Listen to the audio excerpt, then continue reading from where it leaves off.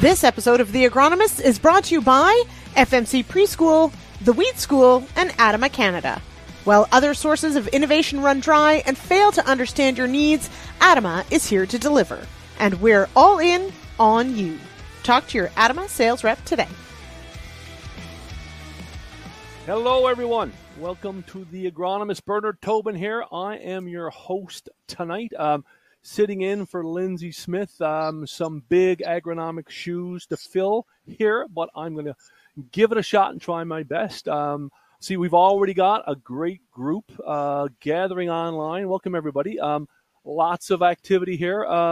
Get your questions ready, get your comments ready, and throughout the night, I'll be digging in to the chat, and we'll tackle some of those questions and some comments. And a final housekeeping, and as a reminder that CEU credits are available. Just head on over to realagriculture.com/agronomists to apply for your credit. Hey, the topic for tonight, we have a great show. We are going to be talking YEN. That is Yield Enhancement Networks.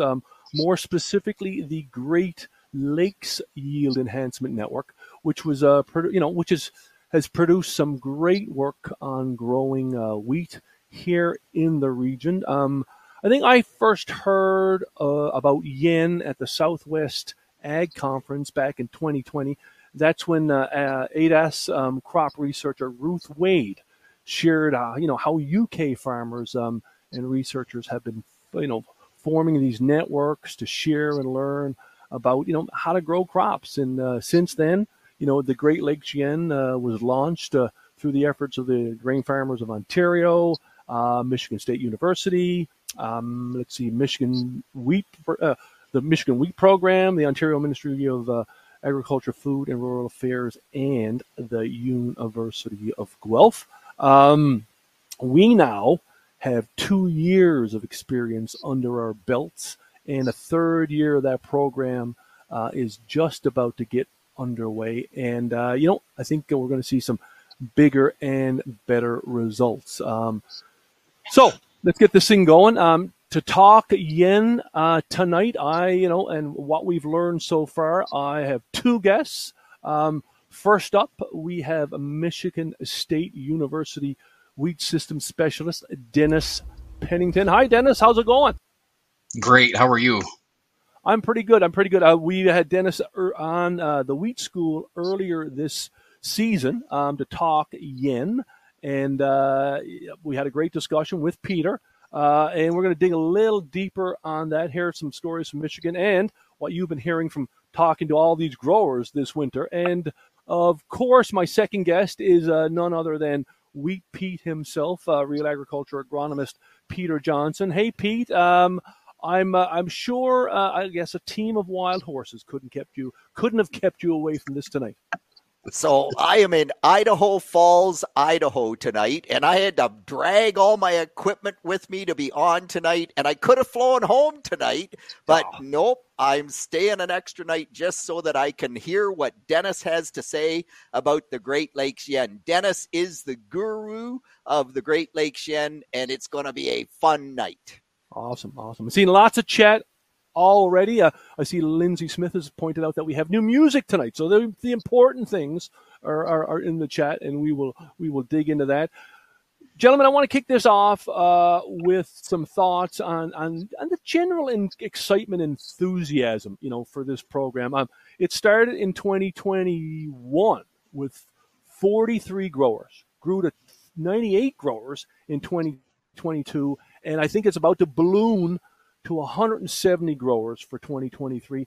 Dennis, what does that tell you about this program? Yeah, there's been a lot of interest from growers, and when they see the report and the information that they get out of this, there's a lot of value. It does take a lot of work and effort to put in all the data into the system that we have, as well as collect all the samples. But if you want to learn more about how to grow wheat and learn more about your wheat crop, this is a program for you, because this will force you to get out in your field and walk it. And it'll force you to look at it from a perspective that maybe you haven't looked at before. Yeah. Now, Peter, I'm going to put up a slide here because I want to ask you your opinion. And have you seen anything like this? In Ontario, you've been around wheat a long, long time, Much longer than me. and much longer than Dennis, and certainly longer than me. But this as this slide shows, this program has been part of a world record. How do you view this? Yeah, so this really sets research on its ear, Bern. And I love the concept because we used to do all this small plot research, and small plot research is great, but we always pick a uniform piece of ground, and not every farmer's field is uniform, and farmers often know best. So that's exactly what this program does, is the farmer does their best in the field. It's not just a yield contest. Every time you run a yield contest, the doggone dairy farmers win because they've got manure and they've got alfalfa in the rotation, and you can't stink and beat them. But this looks at percent of yield potential. And so now everything changes. And Tim Lamyman, this is the new world record holder in the UK, just set it this past August of 2022, and 267.8 bushels per acre. That's 9 bushels better than the previous record. He did it on just over a pound of nitrogen per bushel. He talks about roots. He talks about stay green, how he got there, but he talks about the yen. It's the 10th year anniversary of the wheat yen in the UK. That's where it all started. And he credits the yen with helping him understand the science of growing wheat better. And because he could understand the science, the presentation I gave today here in Idaho Falls, one of the growers said, I always thought that farming was an art, but I've learned that it's really the art that we talk about is just science that I don't understand yet. And so this is so cool that we can take the science and bring it to the farmer in his situation, her situation, and that some of those farmers can then turn around and make a brand new Guinness World Book of Records. That is incredible. Gentlemen, we have 2021 and 2022. I want to take a quick look at both years. We've got a lot of ground to cover. Pete, give us another slide here, Jay. Next slide. Pete, tell us about 2021. About that year, big potential. Oh, yeah. So the fall of 2020 was unbelievably great. The wheat was still growing on Christmas Day. How often does that happen? So for growers that planted early, we had this massive wheat crop in the field. And you can see 14 tillers on that plant. Man, most of the time, if we get 2 tillers per plant, we think we've really done something. But it was such an open fall. The next spring, Johnson was out there saying, yeah, baby, we got the world by the tail here. We are going to manage this wheat crop, 30 pounds more nitrogen. We're going to need growth regulators. Throw the kitchen sink at it. It's the year to throw the kitchen sink at it. Dang it. Then, of course, we got into June. And up until June, everything was great. And then the wheat headed out, and Mother Nature decided that it was a year that we should go extremely hot. And all of a sudden, we took this great wheat crop, we jammed her down into, a shorter than normal grain fill period. And even though we had incredible potential, the outcome was, it was good, but it was not the record that Johnson was expecting. Yes, I remember that story well. Next slide for me, Jay. Here, I'm going to ask Dennis. Dennis, tell us a little bit about 2022. And this is an Ontario slide, obviously, but it's a very similar story in Michigan. Yeah, so the 2022 crop started out with a little bit of difficulty. If you remember back to planting that crop in the fall, and we did on the U.S. side of things too. We had a lot of rain, and so tile run wheat is kind of what you see in this picture and in the next picture there. And right over the tile run, the wheat looks great, and then in between, it looked terrible. It looked like it was going to die, wasn't going to survive the winter, but remarkably, it did fare through the winter. And, our young growers in 2022, we had a high yield this year, higher than what we've had in the yen before at 165 bushel yield. So we'll talk a little bit more about that later. But it started out kind of poor. When it has all that rainfall, it's really hard. Wheat doesn't like its wheat fat or feet wet rather. And it looked kind of bad, but it ended up not being quite as bad as what we thought it was going to be. Yeah, show us that next slide, Jay. I want to jump in it for a minute because, man, this is the exact opposite of the 2021 crop. Spring of 2022, Johnson is telling all his clients, she's mediocre at best, baby. Like, look at that wheat. There's no way we've got a big wheat crop here. And so instead of pushing it, we all sort of backed off. And then we got cold nights, or not cold, but cool nights all the way through June. Those cool nights just extended that grain fill period. And Dennis, we set a new record wheat yield in the province of Ontario in 2022, 99.7 bushels per acre, with a crop that this guy that's been working with wheat forever thought was in the tank before we even started. So shows you how much I know about wheat, right? Oh yeah, I know nothing. Dennis knows everything. I know nothing. Well, I don't know about that. I want to let's hop ahead and the next slide there, Jay, and let's look at some of the results. And Dennis, maybe you want to have a look at this. Sure. I mean, you've been watching and been a big part of this program for 2 years. Here's that year 1, year 2 comparison. 2 different years, a lot of different growers. What do you see? Yeah, honestly, I hadn't really took much of a deep dive or look into the yen project from year 1 compared to year 2. So, I wanted to do that for tonight's show. And so here's some of the data up here on the screen. You'll find some things that are like uniquely close and some things that are not so close. So let's just kind of spend a few minutes and go through them. There's a lot of stuff in here to kind of look at and sort through and think about and kind of go, and why did that happen? So in the first column, there's grain yield, bushel per acre. In the first year of the program, the overall average of the 43 growers was 115 bushels. In year 2, it was 116. Now, the caveat there, notice in 2022, we had 98 farms, and look at the geography. We picked up quite a bit of geography here that we didn't have in the first year of the program. So a little bit more regional variability, but all in all, still the yield potential I was actually surprised it was within 1 bushel of each other from the first and second year of the program. Yeah, so I think as you carry through that, right? So even though the final yield potential was 1 bushel apart, the potential yield, we were 23 bushels apart. And you go, wow. And part of that is geography for sure. And Dennis, that's a great point. But and if anyone hasn't figured out, the top line is 2021, the bottom line is 2022. Yep. So just to be clear, because that's not marked, but wow, that's a 10% difference in yield potential, and we end up with less than 1% difference in actual yield. Kind of scratch your head how you'd end up there. Yeah, and you would think with all those hot days that, the total biomass column there, we actually produced more biomass in the second year of the program than we did in the first year. And then another thing that was a bit surprising was that incident solar radiation. Wow. So we actually had more solar radiation. Now, maybe this ties to the hot days we had too. So hot days usually are sunny days, not cloudy. So on sunny days, you get that more solar radiation. And that was, 3% higher or so, or like 3 terajoules per hectare higher. So that's a fair amount higher in the incident solar radiation, but it didn't translate into higher yields. Yeah, 15%.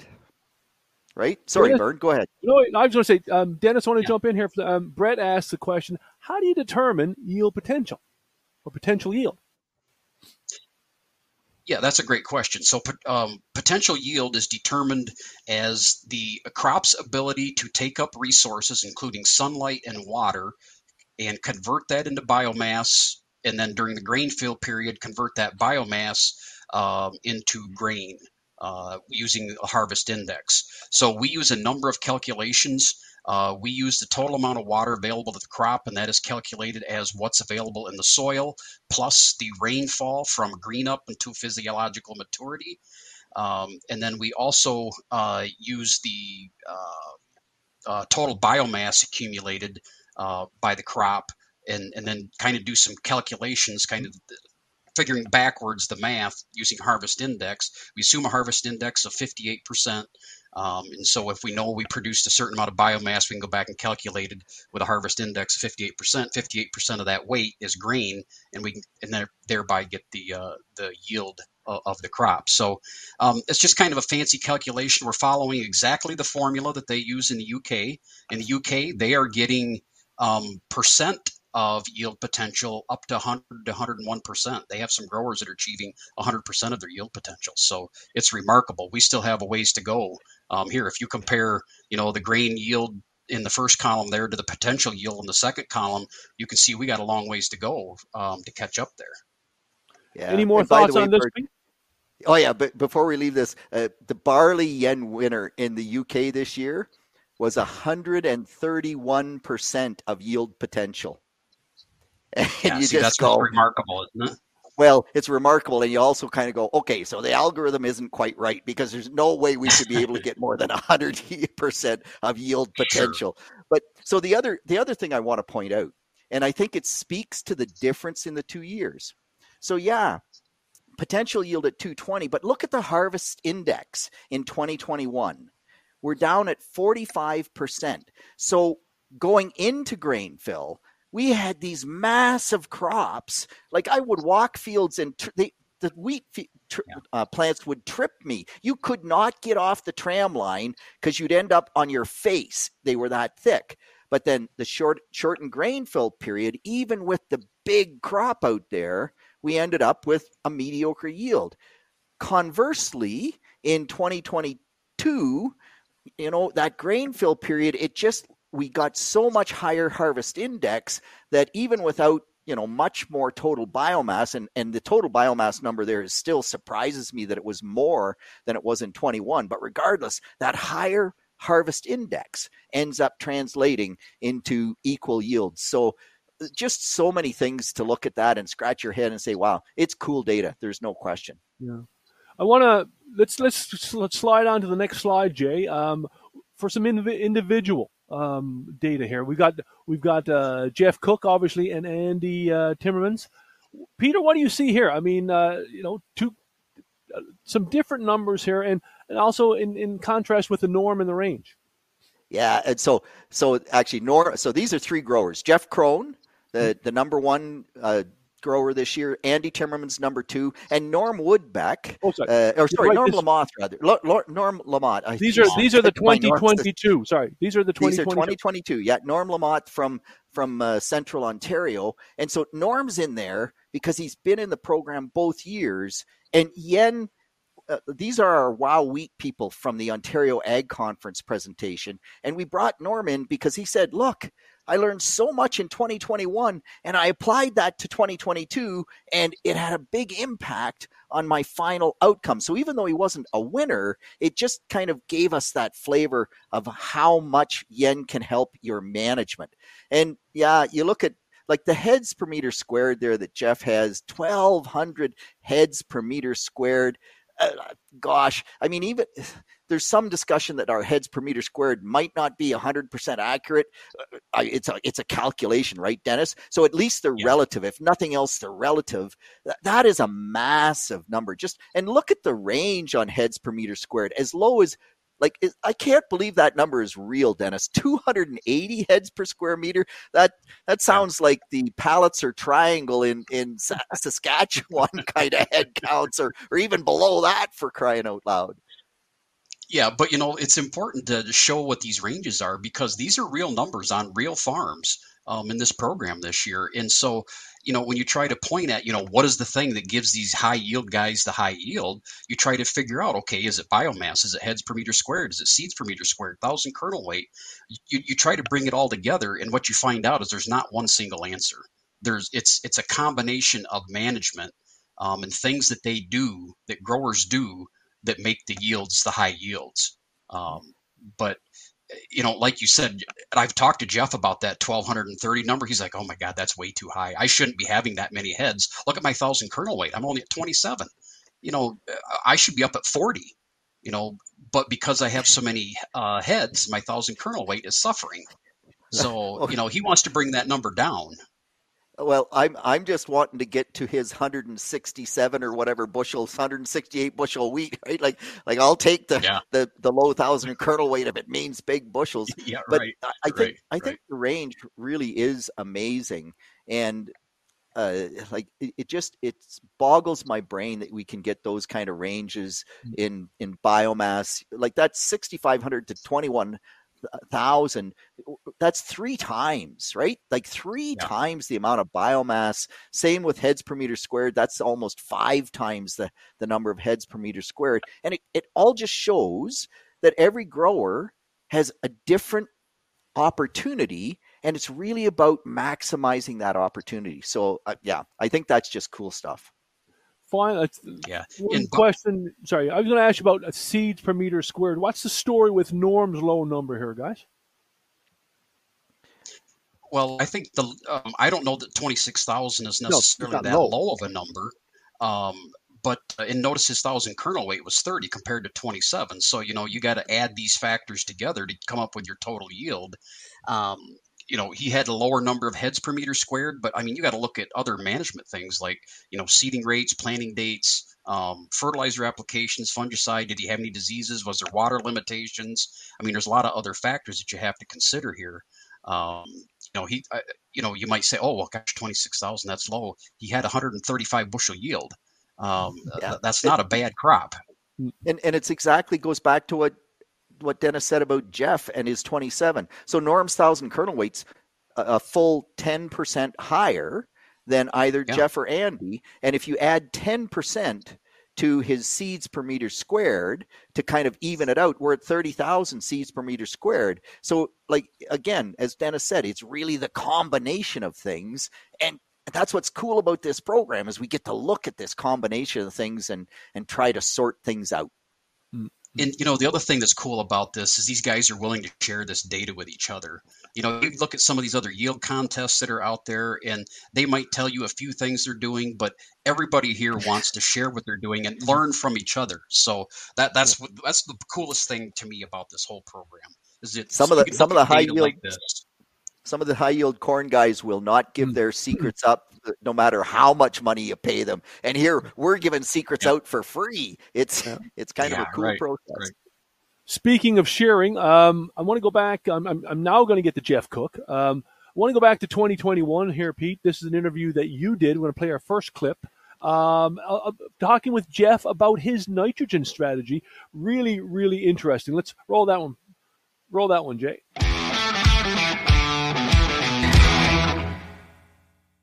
The other things that maybe stands out to me that we did different from some of the other growers was our kind of nitrogen management, planting date, split application strategy. And a lot of that boils down to managing lodging and how much nitrogen we can get into those plants without running the risk of lodging. So the one thing would be our rotation. So coming out of green beans in this case, we've got a lot of that residue, and timing that mineralization, there is a lot of added nitrogen in that system.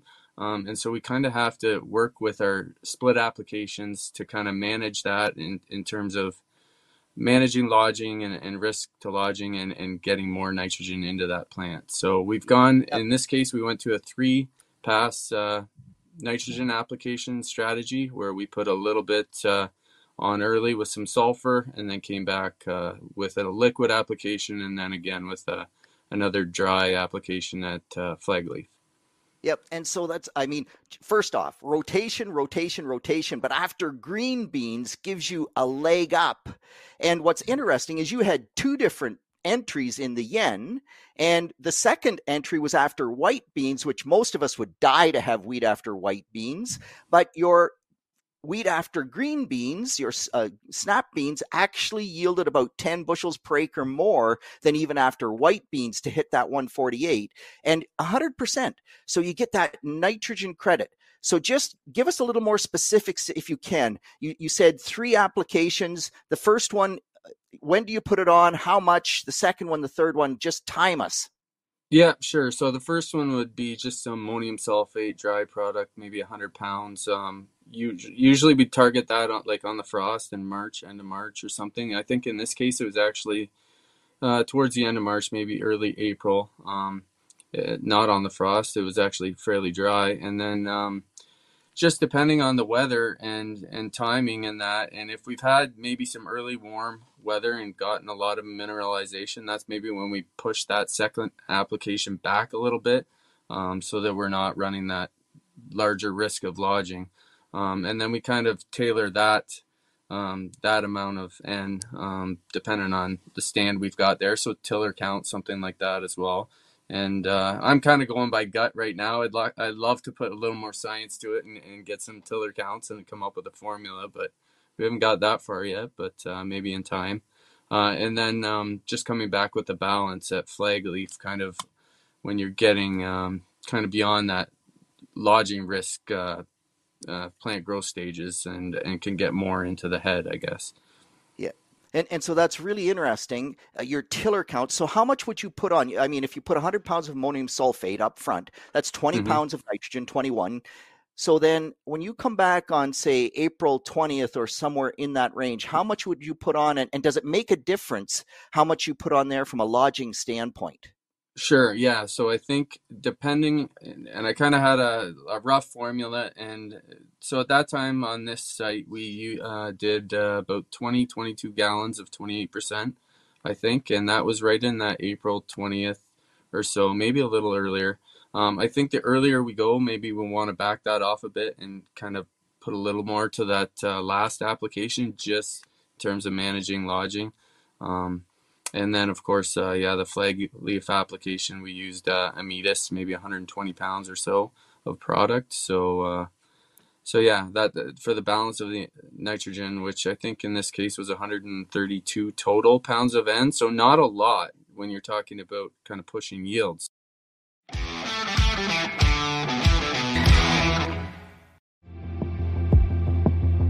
Our sponsors for this episode of The Agronomists are Adama Canada, The Wheat School, and FMC Preschool. FMC Preschool is an education and stewardship extension of FMC Canada with a firm mandate to educate and bring value to customers and stakeholders regarding proactive weed control and resistance management best practices. For product-agnostic weed management content, visit www.fmcpreschool.com. fmcpreschool.com, your knowledge, your business, your success.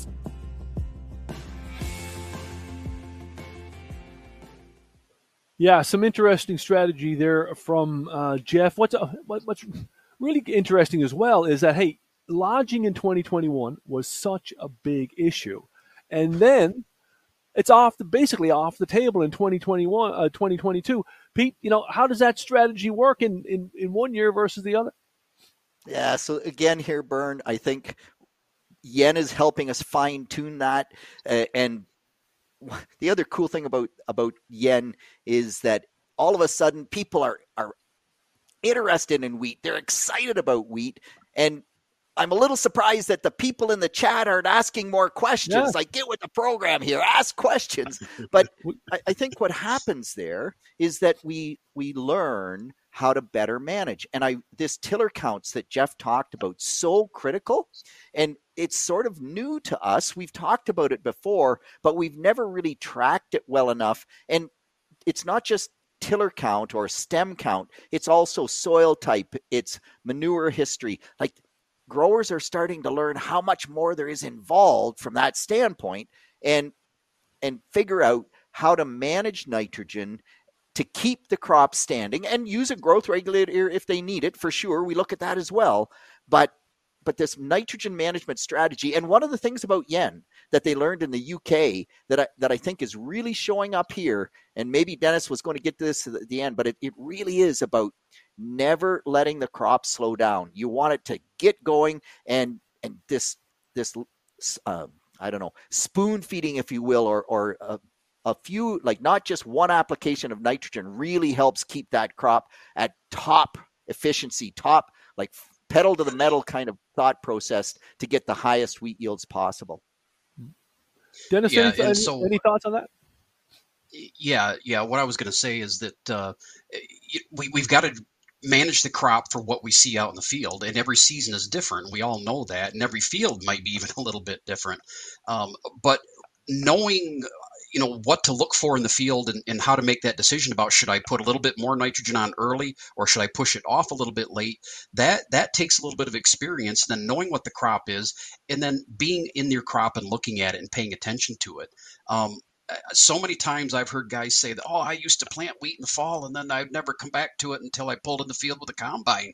It's like, oh my gosh, well, how do you expect to get higher yields, So you've got to manage the crop and you got to be paying attention to it in order to know what to do with it.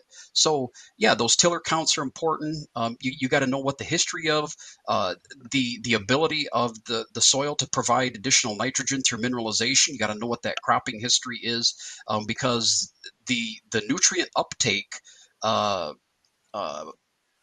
the nitrogen utilization per pound or per bushel of yield is all over the board in this program. We have some guys that are way over applying nitrogen, and we have some guys that have perhaps been more conservative, but they're getting that mineralization that has caused them. I mean, their nitrogen use efficiency is very, very high as a result. So it's about paying attention and managing that crop, but not just expecting it to kind of survive and thrive on its own. You got to get out there and pay attention to business.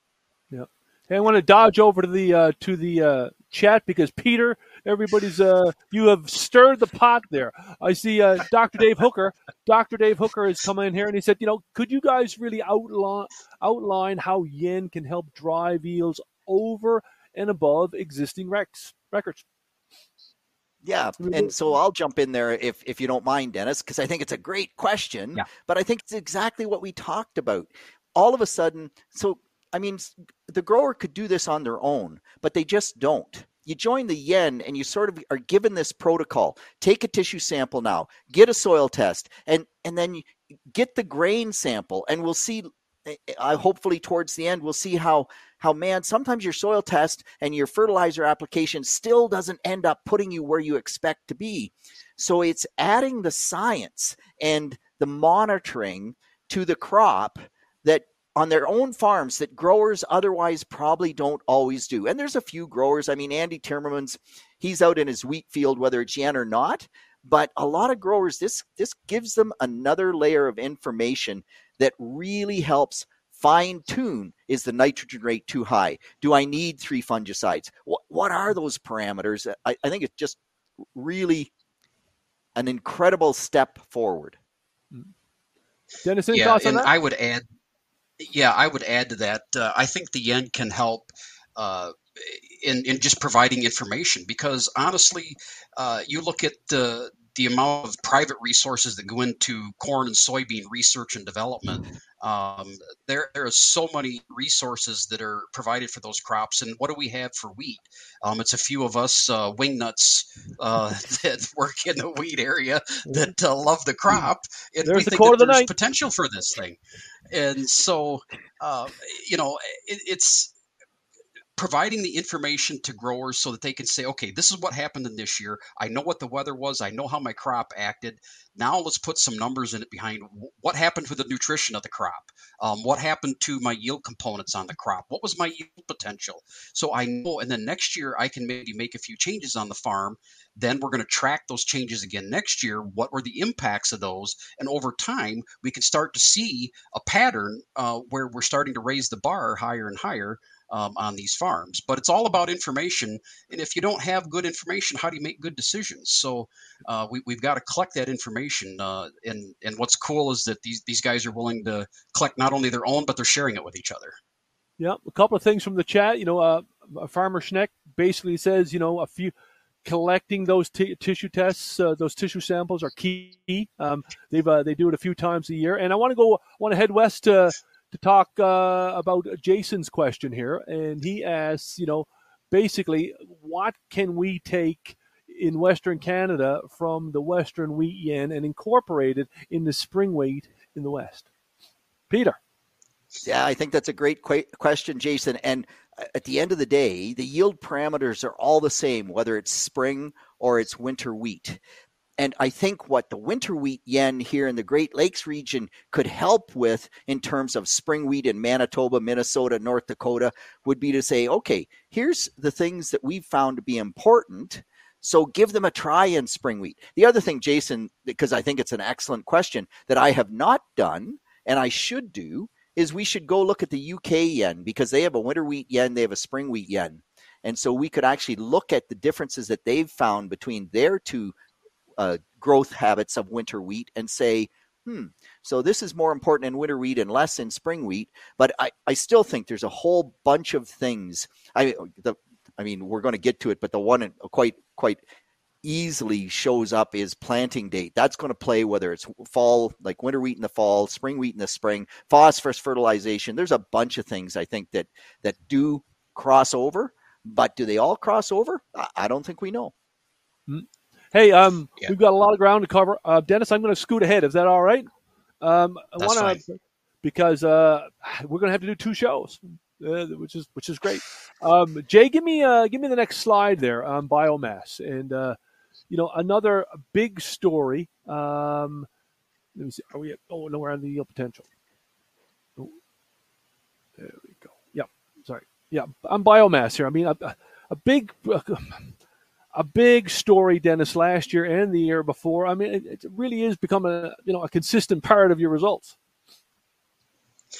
Yeah, so this slide is showing a comparison of the top 20 compared to the bottom 20 growers within that group of 98 in that yen project. And the idea behind doing this comparison was just to say, okay, the guys that really got the high yield, what are they doing, or what's different about them compared to guys that didn't get such a high yield? And so in here you can see the comparison for total biomass and the grains per meter squared, and you can see that these two things are pretty important in terms of the total yield. Higher biomass crop is the thing that has the highest correlation out of all the factors with yield that we're testing for in the yen, or all that we're collecting. So that high biomass, the large crop, like Peter talked about getting started in the 21 crop, had that huge biomass, and then it fell short with harvest index, had the hot weather, and just wasn't able to convert the biomass into grain yield. But a high biomass crop is very, very important. The second thing is the number of grains per meter squared. There's a lot of factors in management that affect that number. Things like planting date, seeding rate, row spacing, all of those things impact your final grains per meter squared. But of course, the more grains you can harvest, the higher your yield potential is. So what are the farms doing that are doing that? I think it's actually, the guy that got the highest yield, Jeff, he planted on 5-inch row spacing at 800,000 seeds per acre on the 5-inch row spacing, and he planted, of course, on time. I wouldn't say early, but on time. So he was able to get some really high numbers. I think his grains per meter squared was up in that 30,000 plus. So all those factors contribute here. Yeah, he was 32,000 and some grains per meter squared, and I think the biomass thing to me, that's sort of expected, because grain weight is just a percentage of total biomass. So if that relationship didn't hold, you'd say, boy, there's something wrong in this data set, or we don't understand things. But I think, Bern, if we could go back one slide, I would really like to talk briefly about that, because I think this to me really shows the impact of you, the grower. And I love this slide, and it's really the left-hand column as you look at that screen. Again, the green is the top 20, the blue is the bottom 20% of growers. And remember, it's a big geography. Every area is different, so you got to take it carefully.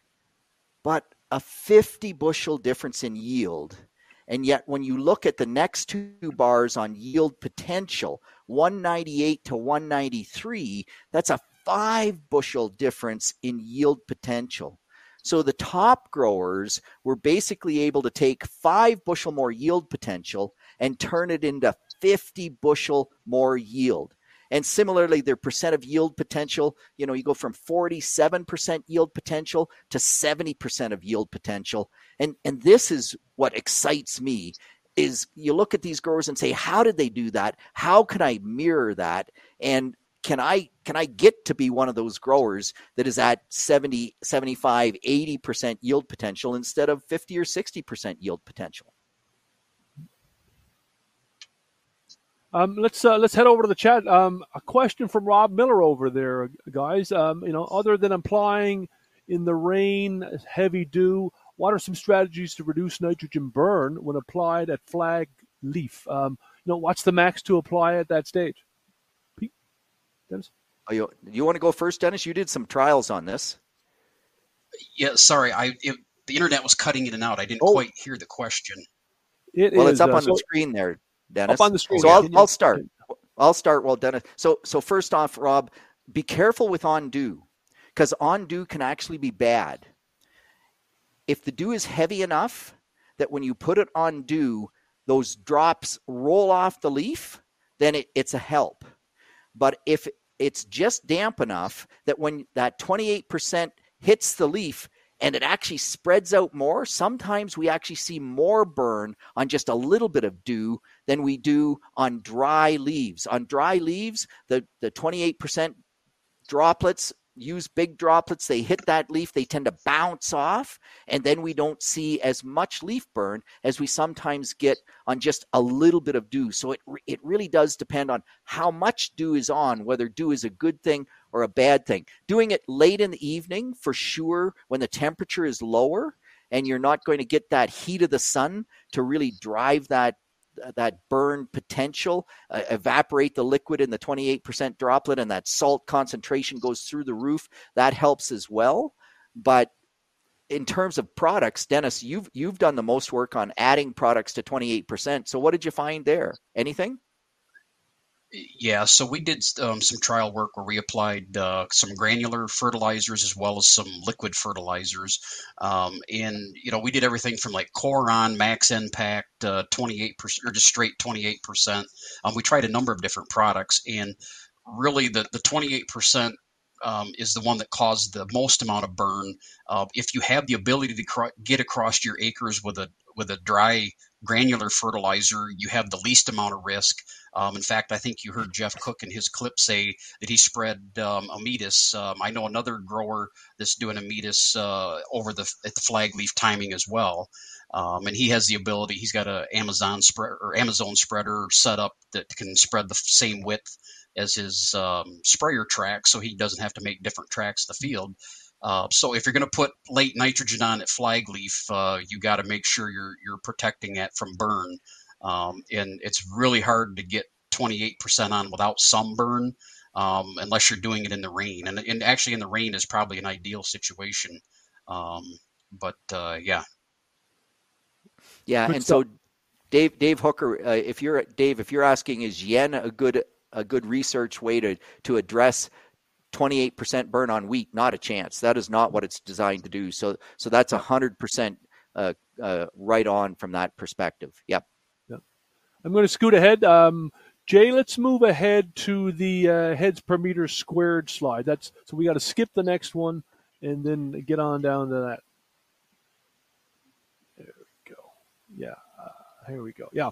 Yep. So, really interesting slide here. Heads per meter squared, Peter, in the first year was the big conversation, and overall the numbers, were not as huge in 2022, but it's certainly, it's certainly driving those yields. Yeah.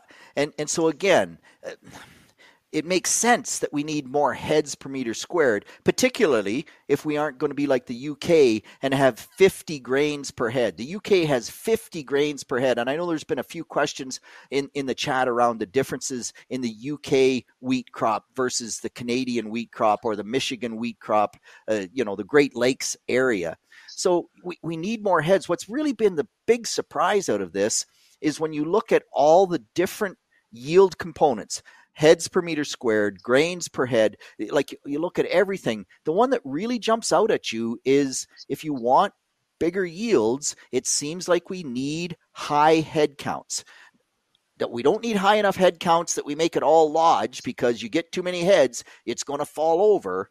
But low head counts, just we can't seem to make the grains big enough in our climate to compensate for really low head counts. So you get down to 600 heads per meter squared, you're probably going to struggle to get some of those bigger yields. And it is a correlation. It is not causation. Dave Hooker put that in the chat as well. And so everybody listening tonight, these are indicators. They're thought processes to get your head around and say, I should try that.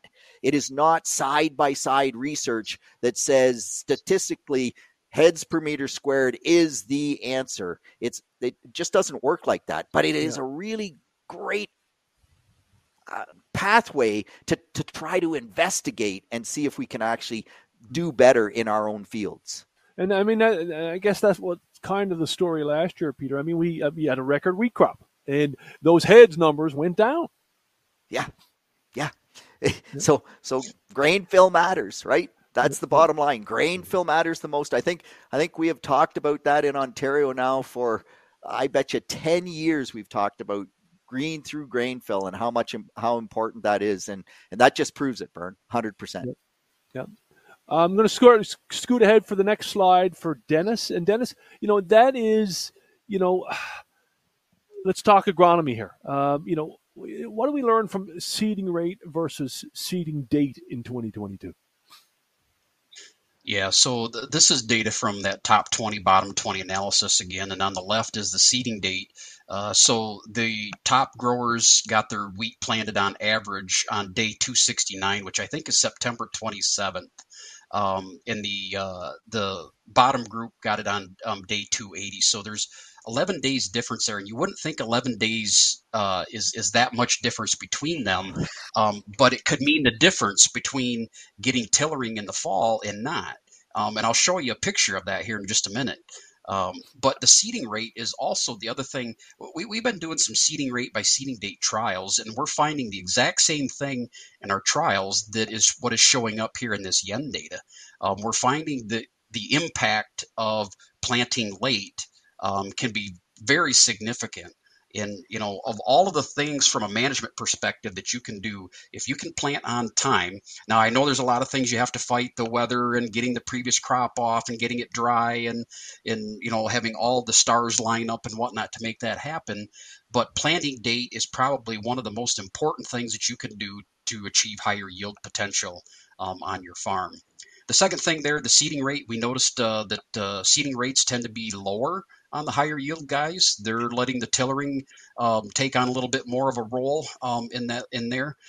Sometimes you push populations, and I have had guys tell me they're planting 2 to 2.4 million seeds per acre. Some guys even say 3 bushels to the acre still. But so they need some help. But the higher you push populations, you risk, you're trying to still hit that high number of heads per meter squared, but you bump seeding rate too high, and you also risk lodging as well, because those stems just won't be as strong. But let's go on to the next slide, because that will really show how seeding date is important. So this comes from the seeding date study that I mentioned. This photo was taken on December 11th. You can see on the left, we started at planting date September 15th, and basically went every 2 weeks after that.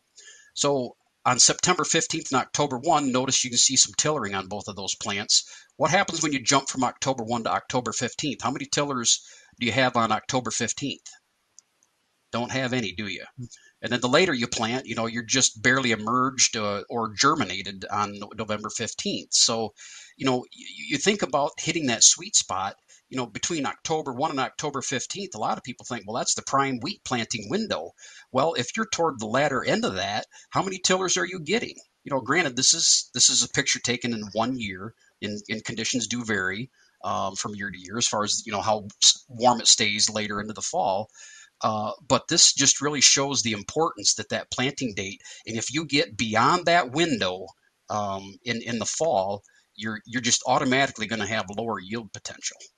And if I could jump in for 1 second, Vern, because I think it's not just the number of tillers, or I guess what I want to say is, if I get late, I should be able to go to 3 million seeds per acre, and now I should have as many heads as September the 15th at a low seeding rate with the tillers, and I should be able to gain all that yield back if heads per meter squared was the only thing that mattered.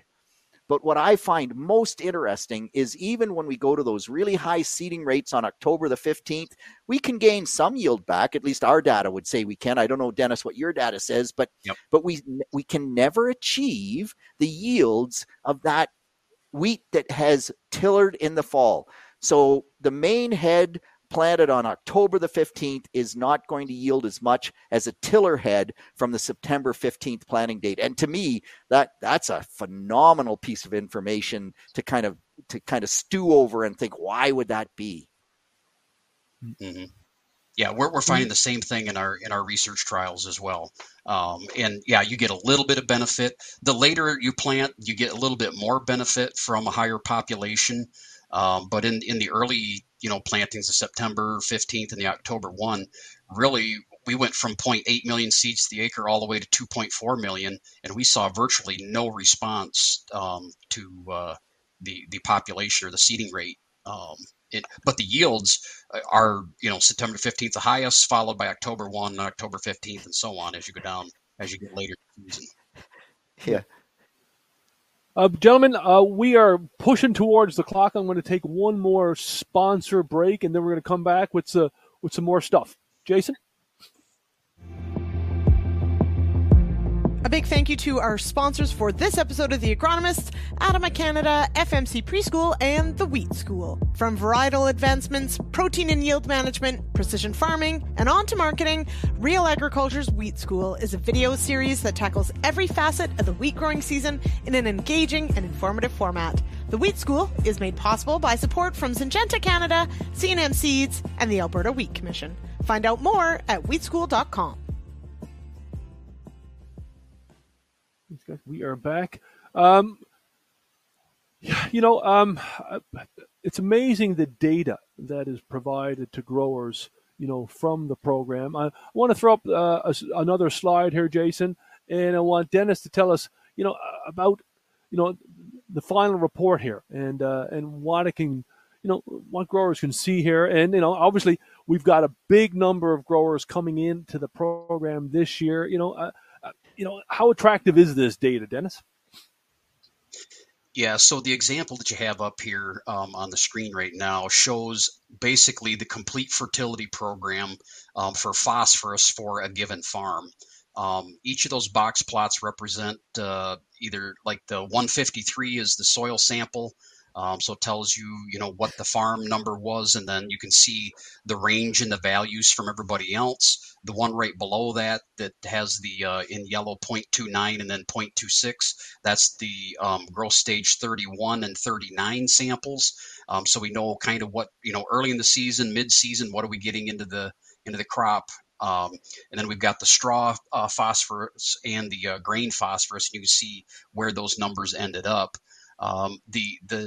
The box plot up on the top there, the 13.28, that's the amount of fertilizer applied. There's a nutrient removal table. So we collect the grain and the straw, and we do nutrient analysis, and we have that reported in this table for N, P, K, and S. And so you can see, how much nutrient was removed. This is a way of kind of post-mortem evaluation of the fertility program. And this is really important. And honestly, I think this is why they started the YEN program in the UK, because Roger Bradley will tell you that over the 10 years, I think he said 80% of the growers have a fertility problem. They just don't know about it. And so the only way to identify it is to do all of this testing. And so this is just some of the information. And on this particular slide, this is phosphorus. We have this data for all of the nutrients. So we report a lot of information back to the growers. It's a 30-page report. The goal is to sit down with that report with an individual grower and say, okay, here's some things that we can see, could be an issue. Ask questions about what happened and why, why is this number where it is?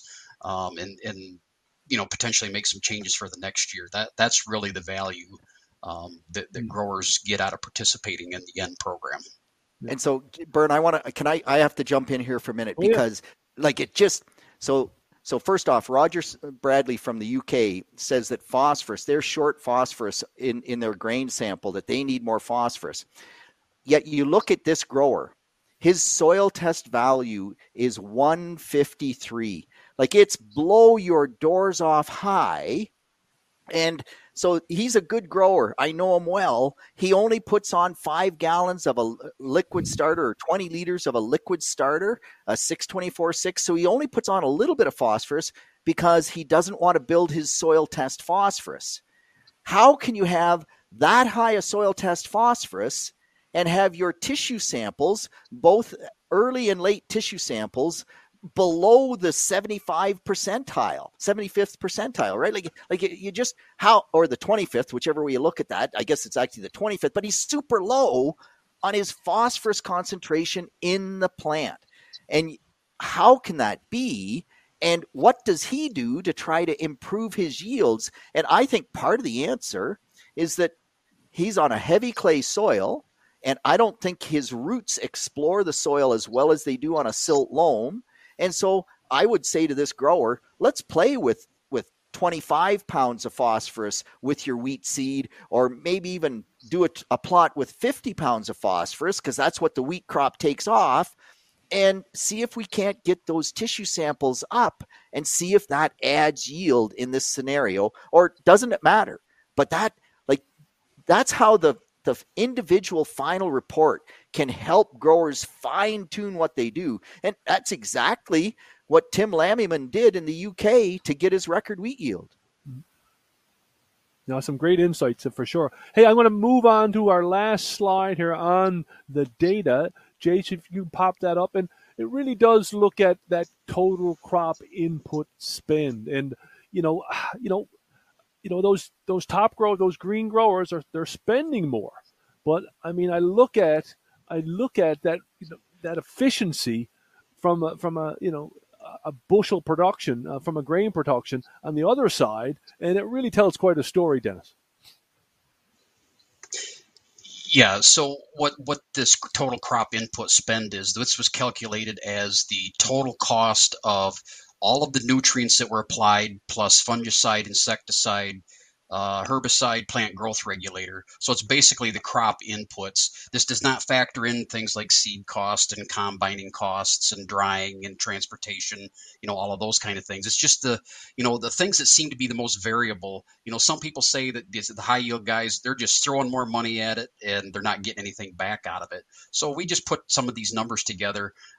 So the average of the top 20 was $352 per acre spend cost. The bottom 20 spent a little bit less, but when you divide it by their bushel yield, you can see that the top guys are getting more value per bushel in terms of their cost per bushel is lower here. So I just wanted to address that a little bit.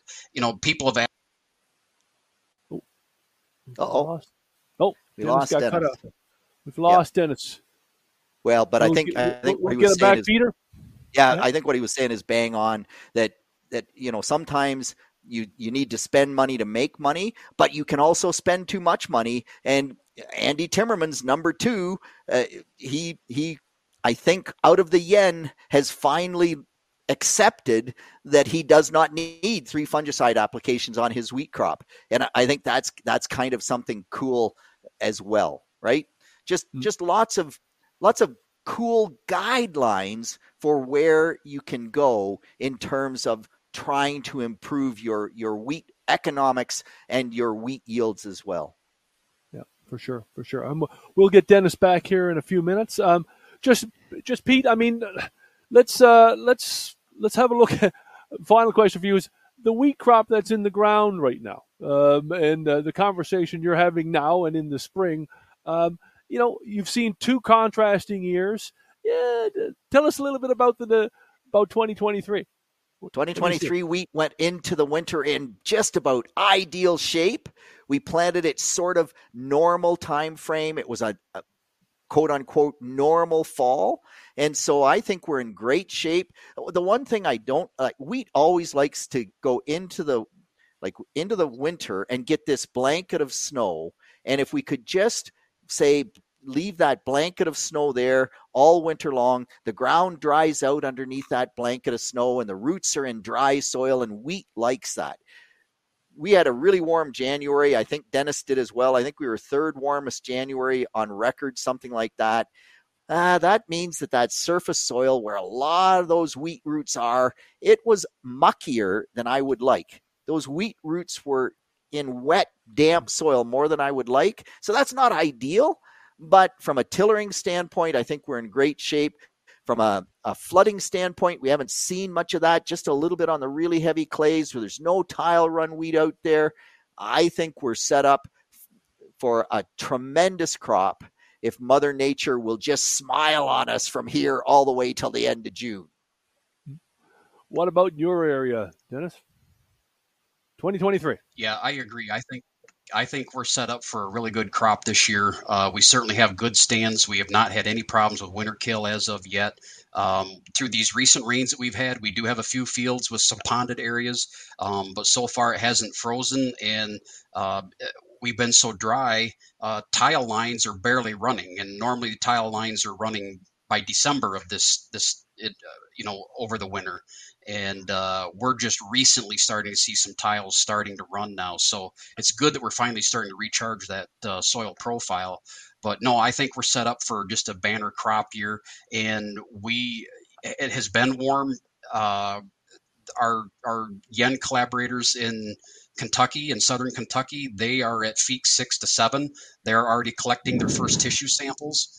Phil Needham down there, he was telling me today, he said, this is about the earliest I think we've ever hit Feek 6, which is growth stage 31, in the season. So we're headed for, perhaps a real early season.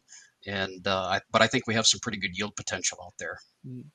And I see in the chat, Bern, I see that Dave Hooker wants the prize to be for the lowest yielding wheat field, not for the highest yielding wheat field. No, Dave, we're not going to do that. Not. Well, would you learn more if you were planting in a lower potential peak, as I think Dave was saying? Yeah, and so I don't think we know that, right? Mm-hmm. Like, what are the field limitations of those low yielding areas, and can we do something about them, or is it just that we're not cycling carbon as well? And that we're actually better to focus on the high yield areas. And Dave has had some chats, some other comments in the chat around that. Where can we learn the most? I actually don't think we know where we can learn the most, but I'm a high yield guy, Dave. Doggone it, we're going to go for high yield. Dennis, last thing to you. I mean, we've got 170 growers coming into this program this year, up from, again, 98. I mean, what do you say to these growers coming in? Why? It's a tremendous amount of work to run this program now. I know. Ask me. You can tell me about that. But what are you telling these growers?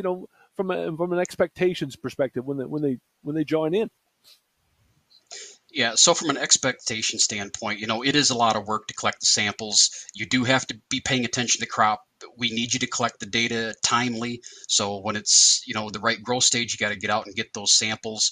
We got to report those growth stages in the Crop Track program. I know there's some folks that aren't particularly happy with Crop Track, which is our platform for data entry. Last year, we were building the system on the fly. This year, the system's built. My plan is to be able to help growers understand how to get that data entered better. And bear with us to the end of the season, because once you get your report and you sit down with your agronomist or us or whoever and start going through that data, and then you attend the wrap-up meeting at the end of the season and have a discussion with all the other growers and the agronomists and the supporters of the end program, that's where the real value in this will come out. Because in those wrap-up meetings that we had in Ontario and in Michigan, 4-hour discussion about wheat agronomy. It was the most glorious thing I've ever been part of. And you dirty, rotten sod, you put them on days I couldn't attend. Oh, man. Just imagine if each show on your calendar earlier. Yep. Final word to you, Peter, on the growers that you talk to and what they how their experience has been. So I think the proof is in the pudding. Almost every grower that enters the yen comes back for year 2 and year 3, and they wouldn't do that if they didn't think that they were learning something out of this program. I think it's an incredible program. There's been lots in the chat about we should do it in Quebec, we should do it in the West, we should do it for other crops. And I thought Dennis would have said, no, 180. Oh my gosh, how am I ever going to handle that? Like, the amount of work that this is unbelievable. So, huge thank you to Dennis, to Sophie Krolikowski, Joanna Fallings, Josh Naselski, the whole team that puts this together. It's a ton of work. And some people did note there's no support from seed companies or other companies yet. Well, there actually is, but it's at a bit of a lower level. And we haven't really gone that way, the way that they have in the UK yet. But if we have to hire more people to do it, and that's what, gosh, Dennis, you can only do so much. It gets too big. We've got to hire more people. We need more support. But it's just such a learning opportunity. You just have to be part of it. Yep. Agreed. Speaking of going forward, we on the Wheat School, we have 2 episodes coming up. Jay, you can push those last 2 slides up for me. Peter has just wrapped up an interview with Andy Timmermans, and we are going to have that. Actually, we're going to do that this week, and then we are going to run that episode in the following week, and we'll be reaching out to Jeff Crone, which is our last slide. Jeff from Michigan. We'd love to have Jeff on to tell his story. So look for both of those as we move forward. Guys, David Hooker just said in the chat, hey, can we go till 10? I'd love to, but we are up against the clock. I think we got like 2 minutes left. So we're going to wrap it up now, guys. Great conversations. There's no reason why we can't come back a little later in the season if you fellas would hang out again and dig into this a little later and have another conversation. But as we wrap up, I just want to do one last shout out to our sponsors, Adama Canada, FMC Preschool, and the Wheat School. Thank you, everyone. Thanks for a great chat. Peter, you got those folks going, and it was lots of stuff going on there for sure. Lots of conversations. More to come on The Agronomist. Thanks, everyone, for tuning in. Lindsay will be back next week, and I don't know if we'll have the music. She may change it again. We'll see. Take care. Good night, everybody. Thanks.